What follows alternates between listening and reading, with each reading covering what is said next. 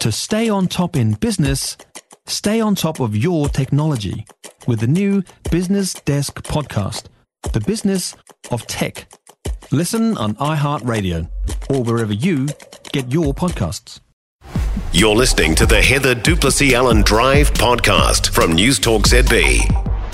Dan Mitchinson, US correspondent with us now. Hey, Dan. Hey, Heather. Just half of your country's murders get solved. That's not a very good win rate. No, it's terrible, and it's surprising, actually, or maybe it's not, I guess, when you look at the number of shootings that we've had in recent rates. And I mean, the number of rates of solving these cases haven't been this low since 1980 in the U.S., when they were solving about 70%. And our homicides have doubled in recent decades. I mean, I'm looking at the latest numbers right now that just came out today, and we've had almost 300 homicides by guns this year in the first almost 60 days of this new year. And the hot spots here in the U.S., Detroit, St. Louis, New Orleans, Milwaukee, and Denver, Colorado. And what's really interesting, I found, is that these killings are now not committed by people that the victim knew as often. If you cover these kind of stories over the years, like we do over here, they'll always say, well, the chances are the person that you knew the person that, fired the gun or something like that. But the growing number of homicides are being done by total strangers now.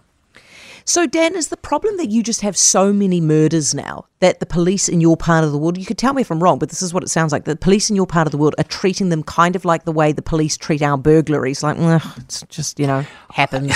You know what? I think you hit it right on the head. I mean, I think it's becoming more common. I think there's a lack of resources. I think it's getting harder to find people who want to get in law enforcement. Well, I know for a fact that it's harder to find people who want to get in law enforcement, who want to work with a police department.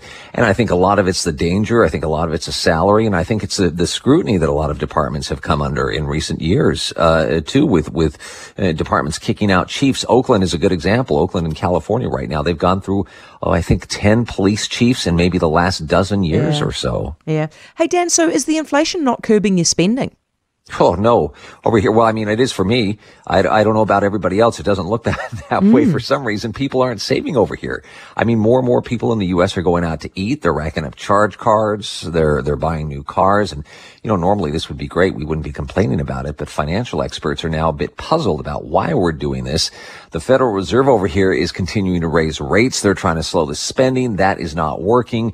And I think a lot of this has to do with all the money that people had in their pocket from COVID. They weren't going out to eat. They weren't going out to the movies. Yeah, we were spending it online. You were going on to Amazon and stuff like this. But I think a lot of people were just sort of saving up. Now they're out and about. And it's good news for us. It can be good news for the global economy as well. But it's certainly not good for people's personal finances over here. Okay, Dan, tell me about this pregnant inmate who's got a interesting argument for why she should be released. First of all, this has to be filed under our weekly story from Florida, because all this kind of stuff comes from Florida. Of course it does. It's a 24-year-old woman. She was 6 weeks pregnant. She killed a woman inside an Uber in Florida, and she said she was in fear of her life. She was allegedly assaulted before the murder, so she was arrested and charged with second-degree murder. Now she says she has to be released because her unborn child is innocent. Her attorney says she hasn't seen a doctor. Since she's been arrested, she hasn't gotten all the care and the vitamins. But here's the loophole, or maybe it isn't, depending on which side of the bench you're on. Under the Florida Constitution, and then under our country's 5th, 6th, 8th, and 14th Amendments of the U.S., it says the unborn child's constitutionality is protected because due process rights have been clearly violated by law enforcement. So the woman is trying to use that loophole to say that she needs to get out of jail right now and have the whole slate wiped clean. Because her baby's innocent. Because her baby is innocent. Well, keep us up to date on that, Dan, because all of a sudden I'm fascinated by that. It's creative. It is, isn't it? It's just, It's a head scratcher.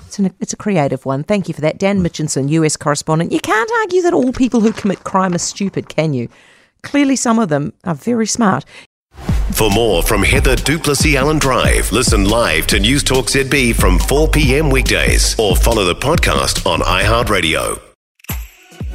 If you enjoyed this podcast, you will love our New Zealand Herald podcast, The Little Things, hosted by me, Francesca Rudkin, and my good friend Louise Airy. We focus on all the little things that you can do to make a positive impact on your life and to cut through the confusion from the health and wellness industry. Join us every Saturday to hear from the experts for all the tips and advice you need. Just search The Little Things on iHeartRadio or wherever you get your podcasts.